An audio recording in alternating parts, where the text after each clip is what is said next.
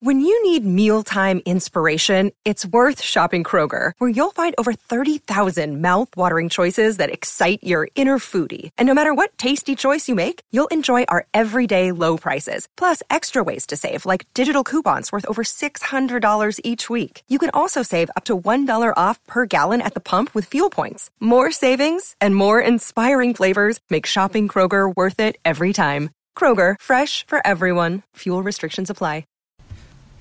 Hello and welcome to the latest edition of Talking City.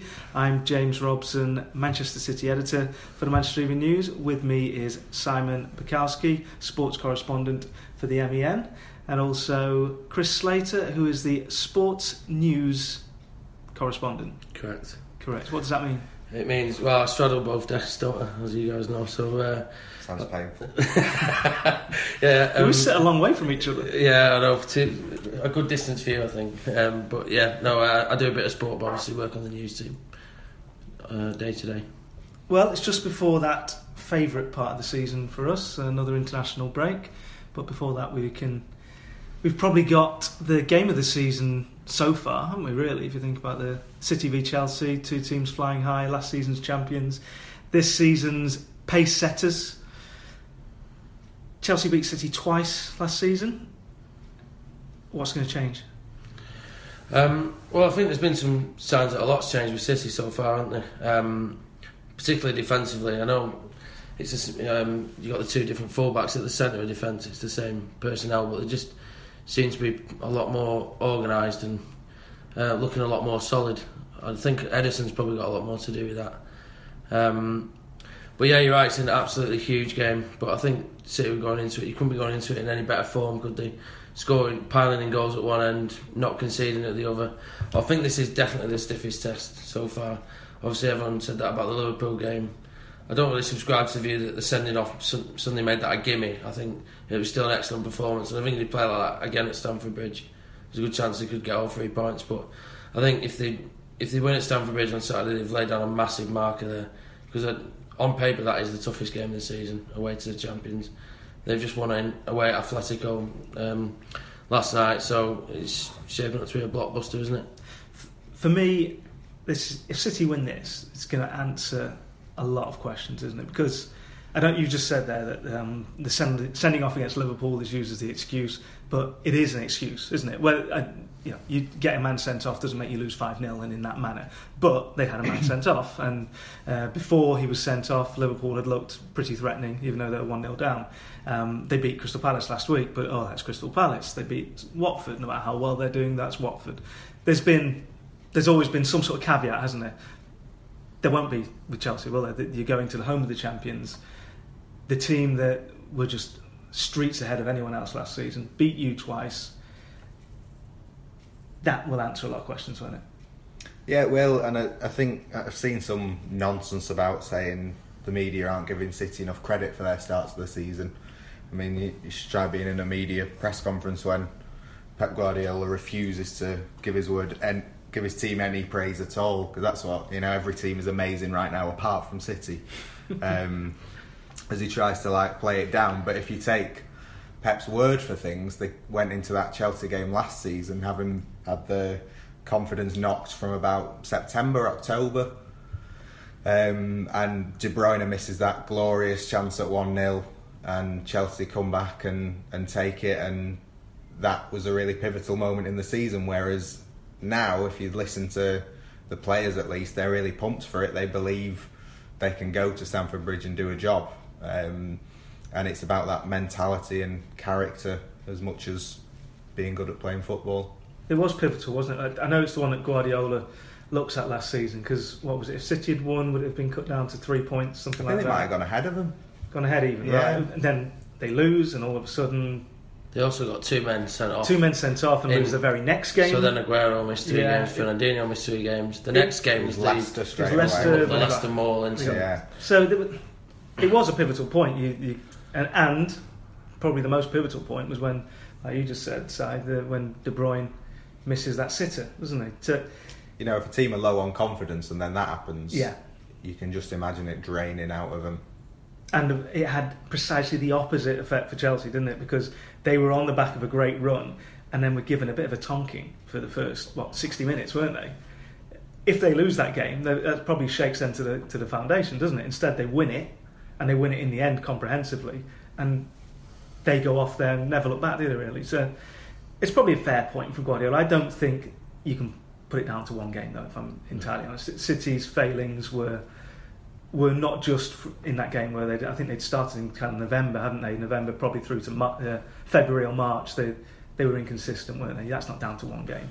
I think the worrying thing last season was that all these games we all know the record against the top six was appalling. I think it was 2 or 3 points they took all season from against teams in the top six, and they all seem to, these defeats and draws all seem to have the same sort of characteristic, which was they played really well, missed chances, and then basically conceded the few chances that they conceded at the other end. So I suppose it's as much about the performance on Saturday, I guess, as well. They need to really show that they can turn up in a big game like this and stamp their authority on it, and not look. I think at times they did look nervous in these sort of games, possibly because Pep had come in and suddenly there was all this expectation on him, but also on the players and the club. So yeah, it's going to be a big test of character, I think, as well as sort of footballing ability.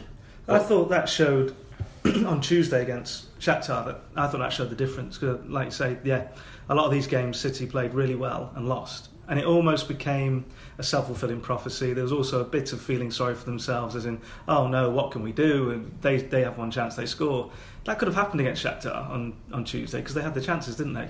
After City had dominated, but instead City win 2-0, and that to me felt like a real sort of sea change. It was a really professional performance, and there was a particular moment in the first half, I think, a looped ball over the top that looked fairly sort of meandering, but Shakhtar were pretty quick on the break, and it was between Stones and Ederson, and kind of last season it could have been an embarrassing mess up, Stones at fault, keeper at fault, City 1-0 down, but between the two of them they dealt with it, removed any danger and moved on, and there just seemed to be that difference this year. Chelsea, I think, are probably the ultimate ruthless side, though, aren't they? I think Atletico Madrid will attest to that, won't they? When you can go there, you're losing 1-0 to a side who's been in 2 out of 3 Champions League finals in recent years. English teams don't go there and win, do they? The way that Chelsea did it, that is just a sign of how threatening they are, isn't it? I think they've been really underrated actually this season, Chelsea. That Burnley defeat seemed to put a sort of a slant on their season immediately, when it was, I think they were just a bit slow out of the blocks, a bit of ring rust or whatever, but they could have even got a draw out of that. I think Morata missed a gilt-edged chance at the end, but then since then everyone seems to be assuming we're back to a Mourinho finishing 10th kind of season. When since then they've been absolutely fantastic. Won at Tottenham, like I said, won away at Atletico Madrid, and they are brilliant at these big games, aren't they? Yeah, I think Conte, Conte's the kind of manager you want in a game like that, and it's again a different test of philosophies, isn't it? I'm guessing even though they're at home, he'll be happy to soak up pressure and try and hit City on the break with Hazard and Bakayoko driving forward as well. So that's the interesting thing for me, the clash of styles, because as impressive as the Liverpool game was, Liverpool's defence is a comedy act, isn't it? And coming up against City, it was just asking for trouble. We saw at the other end, Liverpool had their chances as well before City took the lead. But those two teams love playing each other because they both let each other play, don't they? It's a case of, who's got the better firepower? Chelsea won't get involved in that, will they? That's the real test for City, isn't it? That finally, it's a team who are a wonderful defensive unit and can hit you on the break.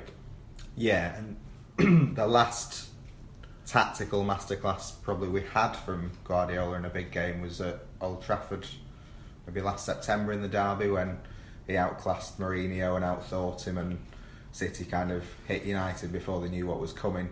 Since then, as Chris has said, in the big games they've struggled a bit, and the ultimate example being Monaco away, where they just didn't have a plan or execute it, and got steamrolled as a result. So this is, it's a test for City, it's a test for Guardiola. Chelsea away last season is actually the last game City have lost, so they're nearly unbeaten for 6 months. We'll say a lot if they can still say that after Saturday.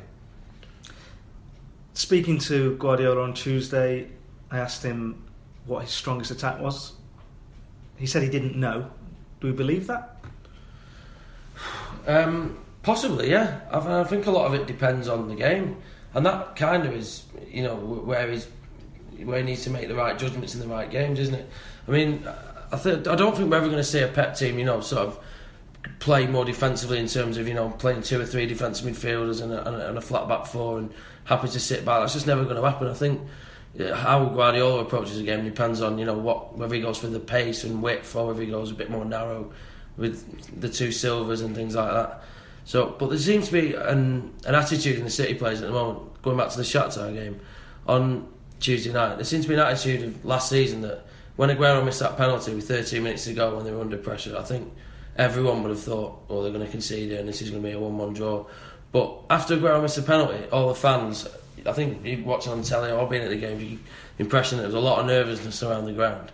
But I think the players just thought another chance will come. Let's just get the ball back and let's go again, because they're creating so many chances. And I think that mindset that Simon was referring to earlier is key. It's even if they go a goal down early at Stamford Bridge, will they start to feel sorry for themselves, or will they just be scrambling to get back to the kick-off and get going again? Because they could easily win 2 or 3-1 from that sort of situation, which is what Chelsea did to them last year. What is his strongest attack? I don't think he has one. Do you? I have my ideas, and we'll discuss. What do you think that. his strongest attack is? I still think his preferred attack will be with one of Aguero or Jesus. I think it's with that central pivotal striker with the very mobile wide players as part of the 3. So be it Sterling or Sane and Bernardo. I think that's his vision of his ideal attack, personally. See, but that so I've named 4 you've players. not answered your own question. All right, well, I've got this as a starting point. Yeah. And which is why I think maybe this weekend one of Aguero or Jesus might not start. Now, of course, that means he's going to have a wonderful player to come off the bench. No matter what happens, he's going to have 2 great attacking players. He thought that with Bernardo the other night. He came on, he was absolutely fantastic. Yeah. Even for 10 minutes, he thought, paid £45 million for him. Every time he comes on, he's magnificent. He can't get in the team. So I do feel for him a bit. And you kind of worry he's going to get a bit fed up, but I doubt it. I'm sure he seems like knew what he was nice, signing him up for. Seems like a very nice person. Simon's interviewed him. He's yes, very easy going. He speaks better English than me, I think. Yeah. That's not too hard. I think he might start on Saturday, Bernardo. Yeah, I can see that. I think he keeps the ball better than Sterling or Sane, and I think that's going to be key for City to avoid those Chelsea counters. And Chelsea will try to congest it as well, won't they? And he's perfect in small spaces. Yeah. And he's so quick. And like Chris says, he just comes off the bench and immediately creates. And you sort of wonder, why hasn't he been playing? So we've got before, one. That's Bernardo. Yeah. That's one. Yeah. Are we going with the front 3? I think he definitely should play 3 at the back, and I'm going now jumping to the other end of the pitch. But I'm saying let's focus on it. I think that's another important tactical switch in a game like this. I think that will stand him in better stead, because when he was playing a flat back 4 last season, the full-backs were getting up or tucking in as he wanted them to, and that was leaving just the 2 centre-halves and perhaps Fernandinho, who could well be forward as part of the attack anyway. I think now with the 3 centre-backs, there's always going to be 4 back. So I think that's at least there's one more body back there for when Hazard's charging forward. Anyway, as we were talking about the attack, so we've got Bernardo. You've got to lock in. No, what I'm saying, if you're playing a back 3, then that's one less attacker, isn't it? But essentially, because you're then going to have the 3 centre halves, your 2 full-backs, so you're saying it's going to be a front 2.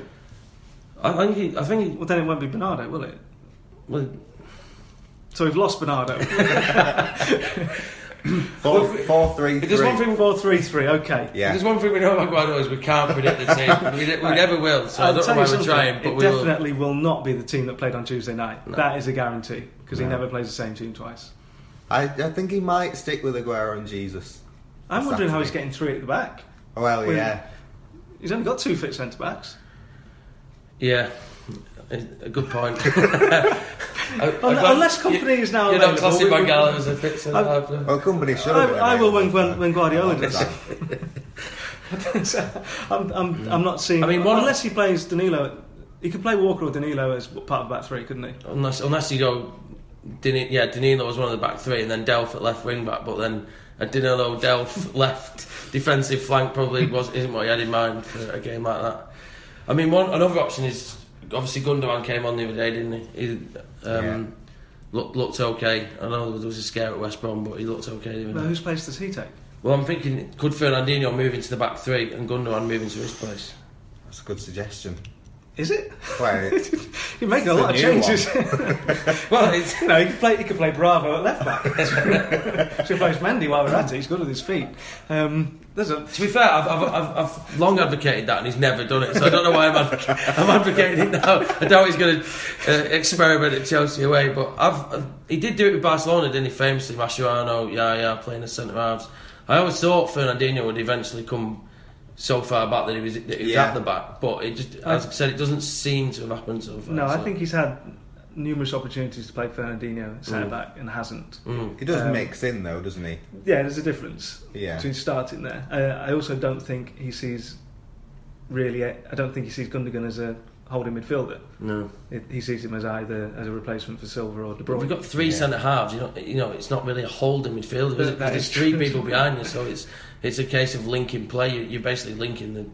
And Gundogan's great at driving forward and actually bringing some energy to the team, isn't he? So we've gone off at a tangent there. I don't think we've resolved in a very Guardiola manner. I'm massively overcomplicating this. I do apologise to you two and the listeners. So, up front, I'll try to nail you on this. Who is playing up front? Do you want me to tell you the team? The team that will start. I only want the attack. That's all I've asked. Back to the defence. I haven't even got close to that. Ederson, Walker, Stones, Otamendi, Danilo, Fernandinho, De Bruyne, Silva, Bernardo, Jesus, Aguero. Okay. I do. Yeah, I think that's okay. I think Sane starts, but otherwise instead of Aguero or Jesus. Yeah, possibly. Yeah. Possibly. Or possibly ahead of Bernardo. I mean, you're confusing things again. But he has, like we were saying before, he has. If you're going off his selections this year, then Bernardo would seem. I know it sounds bizarre to say it would be a bit left field, wouldn't it? Because he's not. Yeah, but he has been bringing him in slowly. Maybe waiting all along for this. I mean, last season he did that with Sane, who took a while to come in, but he did pick him for the big games. So I just wonder if he's been held back for such an occasion. He's going to unfurl him and he's going to win the game, and everyone's going to talk about the wonderful options that he has in attack. I'm right in saying afford to leave a striker on the bench. He did play Aguero and Jesus against Liverpool, didn't he? I'm right in thinking that. He did, yeah. Yeah. So I mean that's the one you'd look at, wouldn't it? His team that day. Liverpool was so wide open. He probably thought about not playing any defenders. Yeah, I think he thinks that. Otamendi didn't look like a defender that day anyway. No. But anyway, speaking of defenders, the one name we haven't mentioned today, the one name we haven't mentioned is the name that we've all been talking about all week, the name that City fans have been talking about all week, and that's Benjamin Mendy. He, at the time of recording, is in Barcelona for tests. You'd imagine City will know by now the extent of the damage, but from the sounds of things from Guardiola, it did not sound good on Tuesday with fearing ligament damage. What sort of a loss is he? Absolutely massive, I think. If you'd have said to, definitely Guardiola and probably City fans, like, name me 2 or 3 players that you don't want to get injured, he'd have been in the top 2 or 3. Because, I know with Dani Alves going to PSG, the purchasing of the fullbacks, the transfer plans around that changed massively, didn't they? And they ended up with 3 for 4 spots with Danilo filling in if needed. And he certainly wouldn't have been hoping he'd have been needed so quickly and for such a long time. That's if it is as serious as he's being feared with Mendy. I know he didn't take kindly to someone putting a time frame on it on Twitter, did he? No, he shot Duncan Castles down, suggesting it might be 9 months. But you can understand that because if there was something wrong with us physically, medically, you wouldn't particularly want people speculating about it. But the reason we're speculating about it is because he has become such an important member of this team, hasn't he? And look, we're going off experience here that when someone comes off the pitch and we're told it's not serious, and then all of a sudden they're in crutches and they're being sent to a renowned specialist who saves people's careers, you start thinking, actually this might be more serious than we thought, and the manager himself says he thinks it'll be months, you're putting 2 and 2 together here, and generally a knee injury that might be months is ligament damage. Which ligament, we don't know, but generally that is what it comes down to. I just think the City team we're seeing this season is based so much on those fullbacks that he signed. It's transformed this team. To lose one, you don't spend 100 million on 2 players if they're not that important, do you? And to lose one of them is such a blow, I think. Well, it's a quarter of the money they spent in the whole summer getting Mendy in. I think played 5, won 5, scored 22, conceded 1 with him in the team. It's not all him, but he's done pretty well. And he's just... His banter might be relentless, but he's relentless at putting crosses into the box. Yeah. You know, he crossed for Sane against Liverpool, I think, but just constantly, and it's it's another way of making City more direct and making sure they score more goals, which was a big problem last season. So those overlapping runs as well, you know, because he's come bombing down the left wing, and then suddenly Silva can sort of use him as a decoy and then cut in and whip across in. Yeah. So he sort of creates havoc, you know. Walker sort of, not to the same extent, but you know, does do his best to get forward on the other side, and has had a really good start. But I think he was becoming a real standout player. Everyone had like massively high hopes for him. And Danilo, as good as he is, showed at Brighton that he doesn't have a left foot, so you're not going to get those overlaps with the same pace because the ball isn't going to be going into the box as quick.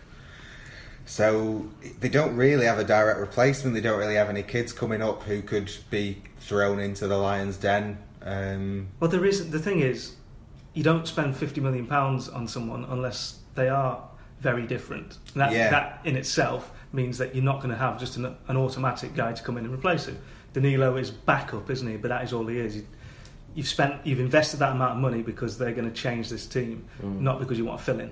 Yeah, well, I mean, on Monday when City was still saying, oh, he might be able to play tomorrow, Stu Brennan asked Pep if, you know, it was a big problem if Mendy was out, and he didn't even tell him any words. He just nodded his head with a look to say, why have you asked me this question? Everybody knows that there is a massive problem if it's out. And then obviously on Tuesday night he's gone from that to talking about buying January replacements, which just opens up a whole other can of worms, doesn't it? Because again, who is the replacement? Danny Rose is the obvious one. He's one who City liked as well, but again, you're looking at another £50 million if Tottenham would ever sell him. Bertrand was on the shopping list at one point. He was, yeah. I don't know whether they could go back for him, but don't think it cost much less. Would Southampton sell him, you know, and then there'd be a January premium on top. And you know, it depends what the prognosis on Mendy was as well. If it was 6 months, by the time we got to January, he'd probably be back in 2 months anyway. That's the issue with talks of a January replacement. It's from now till January, you know, and the damage could be done. You've got to get to January, haven't you? First. Yeah. The interesting thing for me with the fullbacks, because we're calling them fullbacks, but they're essentially wingers, aren't they? The amount of defending they do, particularly Mendy, they're just constantly bombing down the wings, aren't they? But same applies to Walker here. They're not built like wingers, are they? They're built. I mean, Mendy's built like a heavyweight boxer. Walker maybe more of a cruiserweight. But that's not what you expect of... You tell him that. That's not what you expect of wingers, is it? So Guardiola's brought, I think, it is like a new dimension to... The idea of wing-backs isn't new, but the idea of these... Because they don't look like full-backs, so neither of them are really built like full-backs, are they? They're really powerful presences. It must be terrifying for a defender. I mean, you think usually it's Sterling, and you can boot him off the ball, can't you? Is that Navas? He's got these two absolute monsters who are just constantly banging down the wings, which is again is why it's so difficult to replace them. Yeah, so disappointing as well, because City do seem to have had bad luck with injuries. I know, you know, when you start ruining bad luck, you know, it's never a good sign. But somebody mentioned to me the other day, the season that Leicester won the title, not one of their key players got injured. Vardy never once, even I don't think missed a game through injury. Neither did Mahrez or any of their back four who was so impressive. Chelsea last year, I think, as well, but the year they won it under Mourinho, Costa stayed fit, Hazard stayed fit, you know, Kante stayed fit last season. But last year, straight away, you had Gundogan and company, you know, injured straight away. Two massive holes in the team.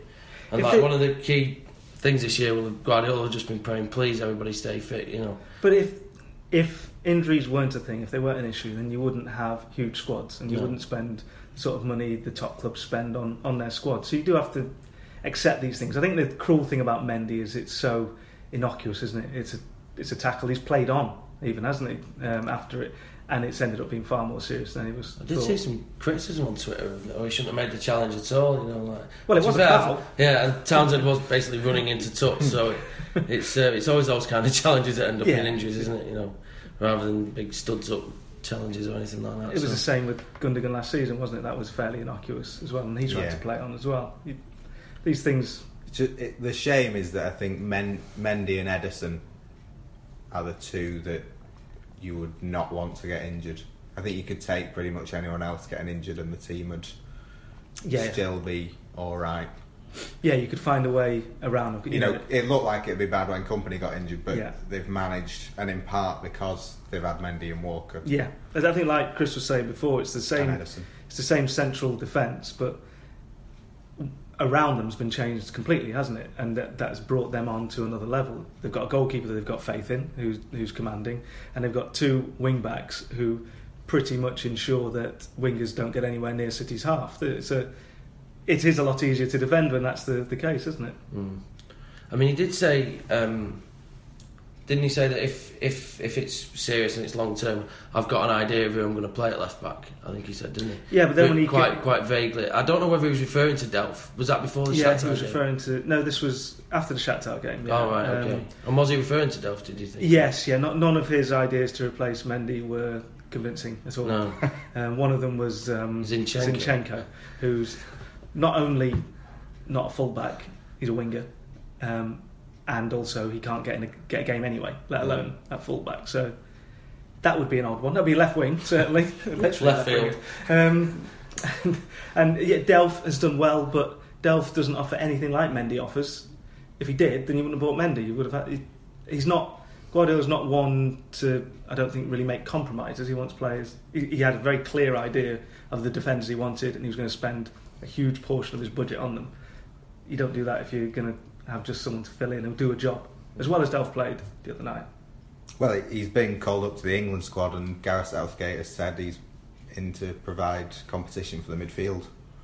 So he's obviously not convinced England that he should be their next left back. He did play well the other night, but it's too soon to call him a serious option. Yeah, and it just also means that City have got to completely change the tactics that have proved so successful so far this season, doesn't it? You're back to the old problem of last year. Well, it's fine. You can say, he comes in as a defensive midfielder, and which is fine, but it's not bombing down the wing to stick 9 crosses in every game. It makes me think that the loss of Kolarov is even more keenly felt. I know he's not the ideal option at left back, but he was another option. Someone who actually is a left back by trade. He would also have provided another option in the centre of defence now that Kompany's out. And I know that Guardiola said he doesn't want anyone who doesn't want to play for the club, but maybe they should have held on to him. I don't know. Is that a controversial opinion? No, well, he wasn't the most popular figure, was he? But I mean, I thought he was good last year. One of the best. For some reason, he's just always had that. I say love-hate relationship. Obviously, hate's a strong word, but there was always that sort of like standoffish relationship between him and the fans. Just the nature. He was very back offish, wasn't he? When people were running towards him, he'd be running back towards the net, which obviously really infuriates fans. I remember sometimes at the Etihad just hearing people screaming at him to get out and close down and that sort of thing. But then he said he was one of the best centre halves he'd ever seen.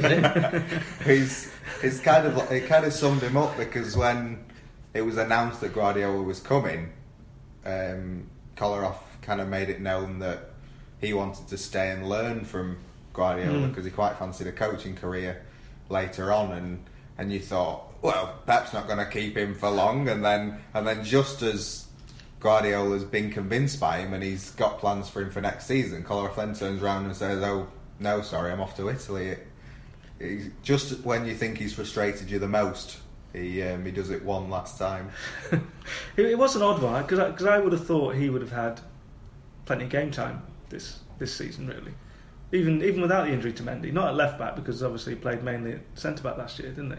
And I would have thought, but he would have been a better option at left back than any of he would have. the other.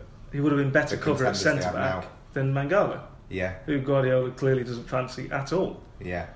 I mean, he let while we're on controversial opinions, he let Gal Clichy go on a free. So I mean, you know, and he didn't want to go. So could you just give him another year as backup left back? I mean, you know, in the knowledge that he wouldn't have played much. I mean, in hindsight, that wouldn't have been a bad move now, would it? But you know, What's Bakary Sagna doing now? He's doing a lot of things on Instagram, isn't he? So I hear. not playing football though. I don't think. And not playing left back. I don't know. Yeah, it's a difficult one, isn't it? It's a real quandary. I think the reality is that either Danilo or Delph or maybe Sane, if you're playing somebody at home that you're quite confident of being gung-ho against, would probably be able to fill in adequately and get the points. But it's games like Saturday, isn't it, and Champions League away games and games against the Premier League big boys where you're really, really going to miss the quality of Mendy, I think. So, looking at Saturday, predictions. We've already said it's going to be the sternest test of the title credentials, away from home. Okay, first of all, what do you think Guardiola would be happy with, result-wise? Point. It's always a funny question, that though, isn't it? Because people say, well, I'd take a point, but you sometimes you're better just gambling and trying to get the 3. You know, Fergie was always like that at United. I found he was quite happy to, at 1-1, even away at a big team, he'd throw Hernandez on or something at the end and just see if he could nick it. If they lost the game, then, you know, he'd shoot for the moon, and even if you miss, you might catch a start. Exactly, yeah. I'm not suggesting they go out for a 0-0. No. But that would be very unpeppy. Yeah. Let's be honest. Yeah. I just invented a word there as well. I don't think copyrighted that. A point away from home against the champions and one of your title rivals is to be sniffed at. Certainly considering the record last year. Keep the unbeaten run going. Keep the positives. And what do you think the score will be? Point. I think it'd be tight. 1-1 or 2-1, but it could go. That 2-1 could be either way. Hedging my bets, I'd say. Yeah. That's about as clear as to what attack he's going to play. If you'd have asked me last week, I could have said that a convincing City win wasn't off the cards before the Mendy injury and 4-0. 3-0, something like that. But without Mendy and Chelsea on a high after Atletico, I think it's going to be a lot tougher. But I still think City could nick it. 2-1 maybe. That's not like you. You're usually the most pessimistic City fan. I know, yeah. They've been keep winning every time. I've been tipping them to lose, so I'll probably put the black mark over them now. But what about you, James? I think it's a very, very tough game. Controversial. I just think Chelsea are going to take some beating at home. I'd agree with you. If City come away from that unbeaten, they'll do well. If they win it, I would really look at them as serious title contenders. But it was around this time last season, wasn't it? I think it was actually this time last season. They went to Tottenham and they lost, didn't they?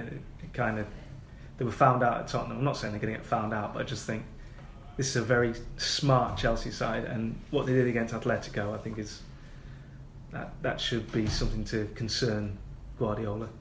I don't know if it's worth a quick word on Aguero, because do we think he'd break the record? He'd need 2, wouldn't he? 1 to equal it, 2 to break it.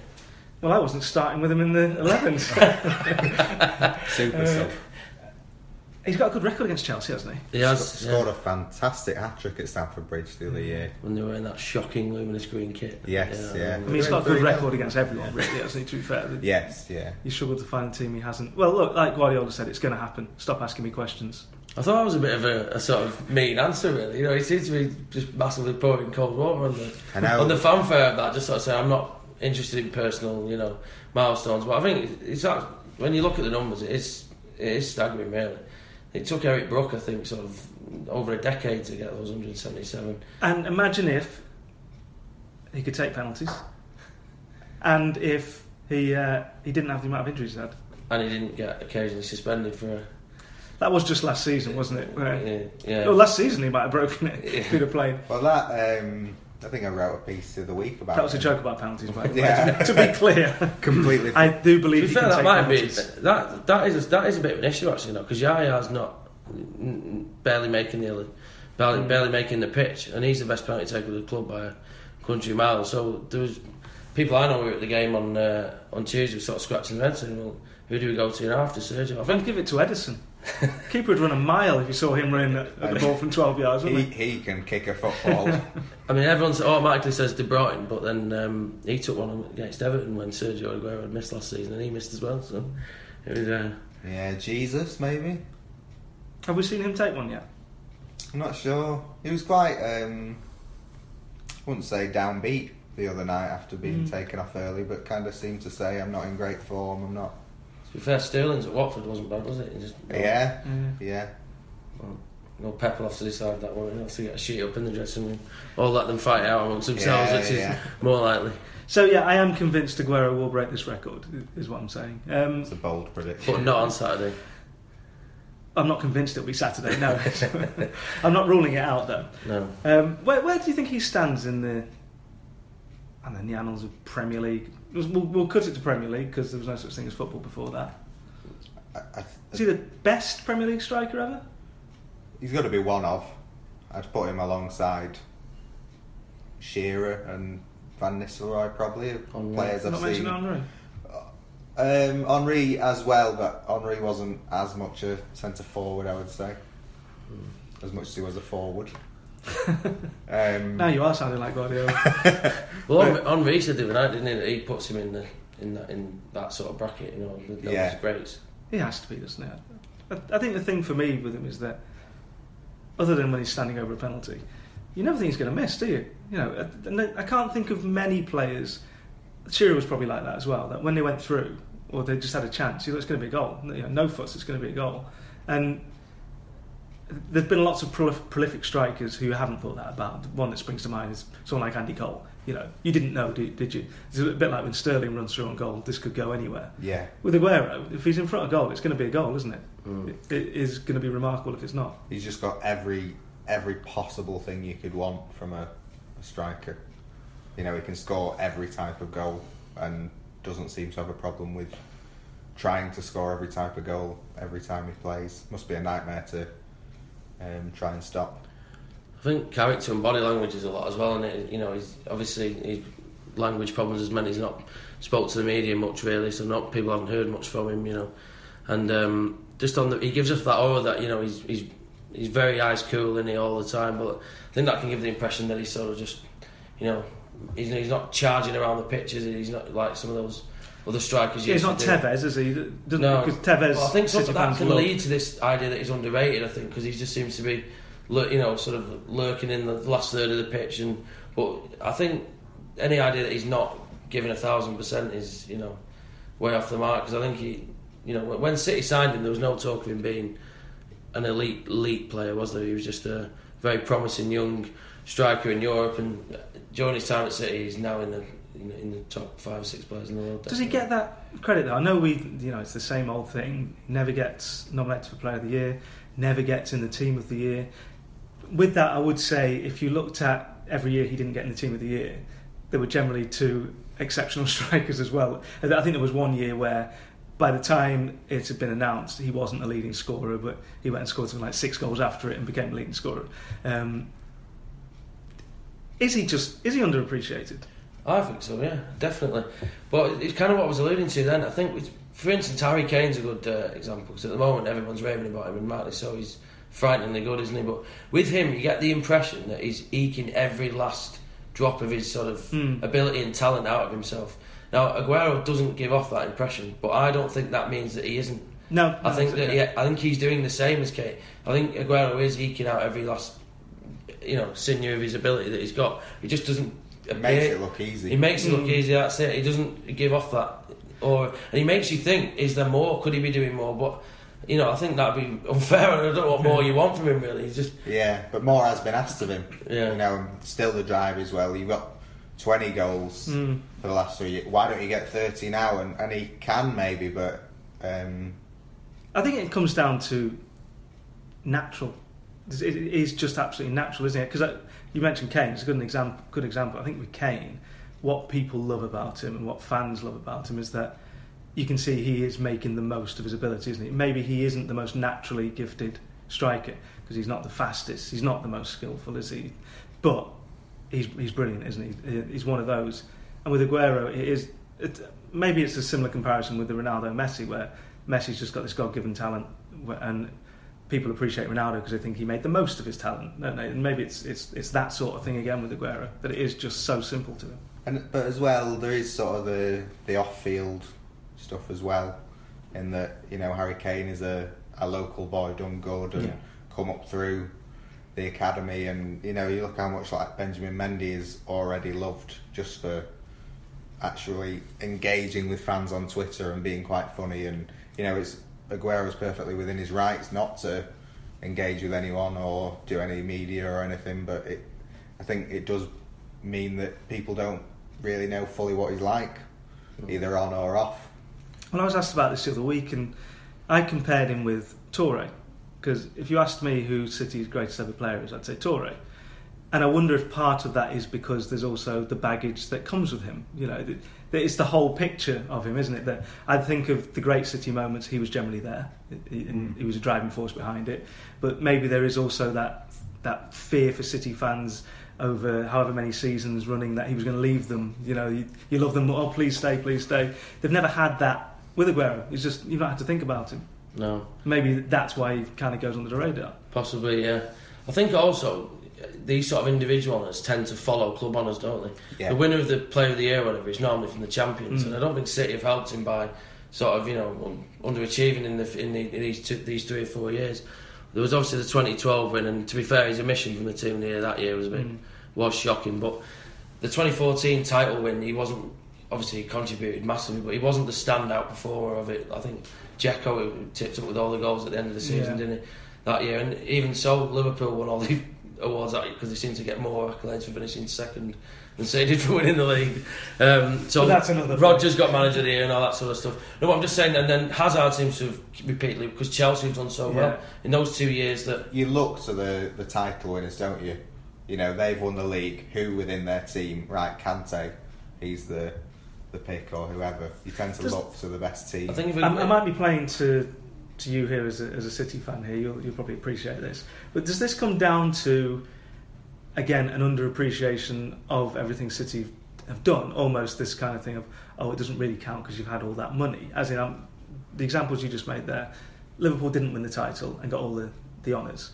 Was there kind of a case of, well, look what they did in spite of the fact they were up against City and all their wealth.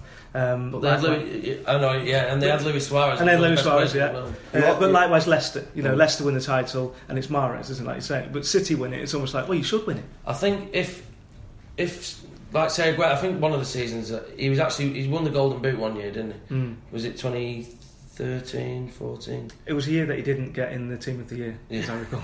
But I think if City had won the league that year and he'd won the Golden Boot, he would have been Player of the Year without a doubt. That's the kind of point I'm getting at. Do you know what I mean? I think the personal achievements are seen in the context of a team, and in a way, scoring 25 goals for the team that finishes fourth, is that going to win you Player of the Year? You know, I think Harry Kane wins it a lot for Tottenham, like I said, because Tottenham are seen to be massively overachieving, and he's seen to be massively overachieving personally. Whereas, and he's the great English hope as well. Exactly. You get extra points for being English.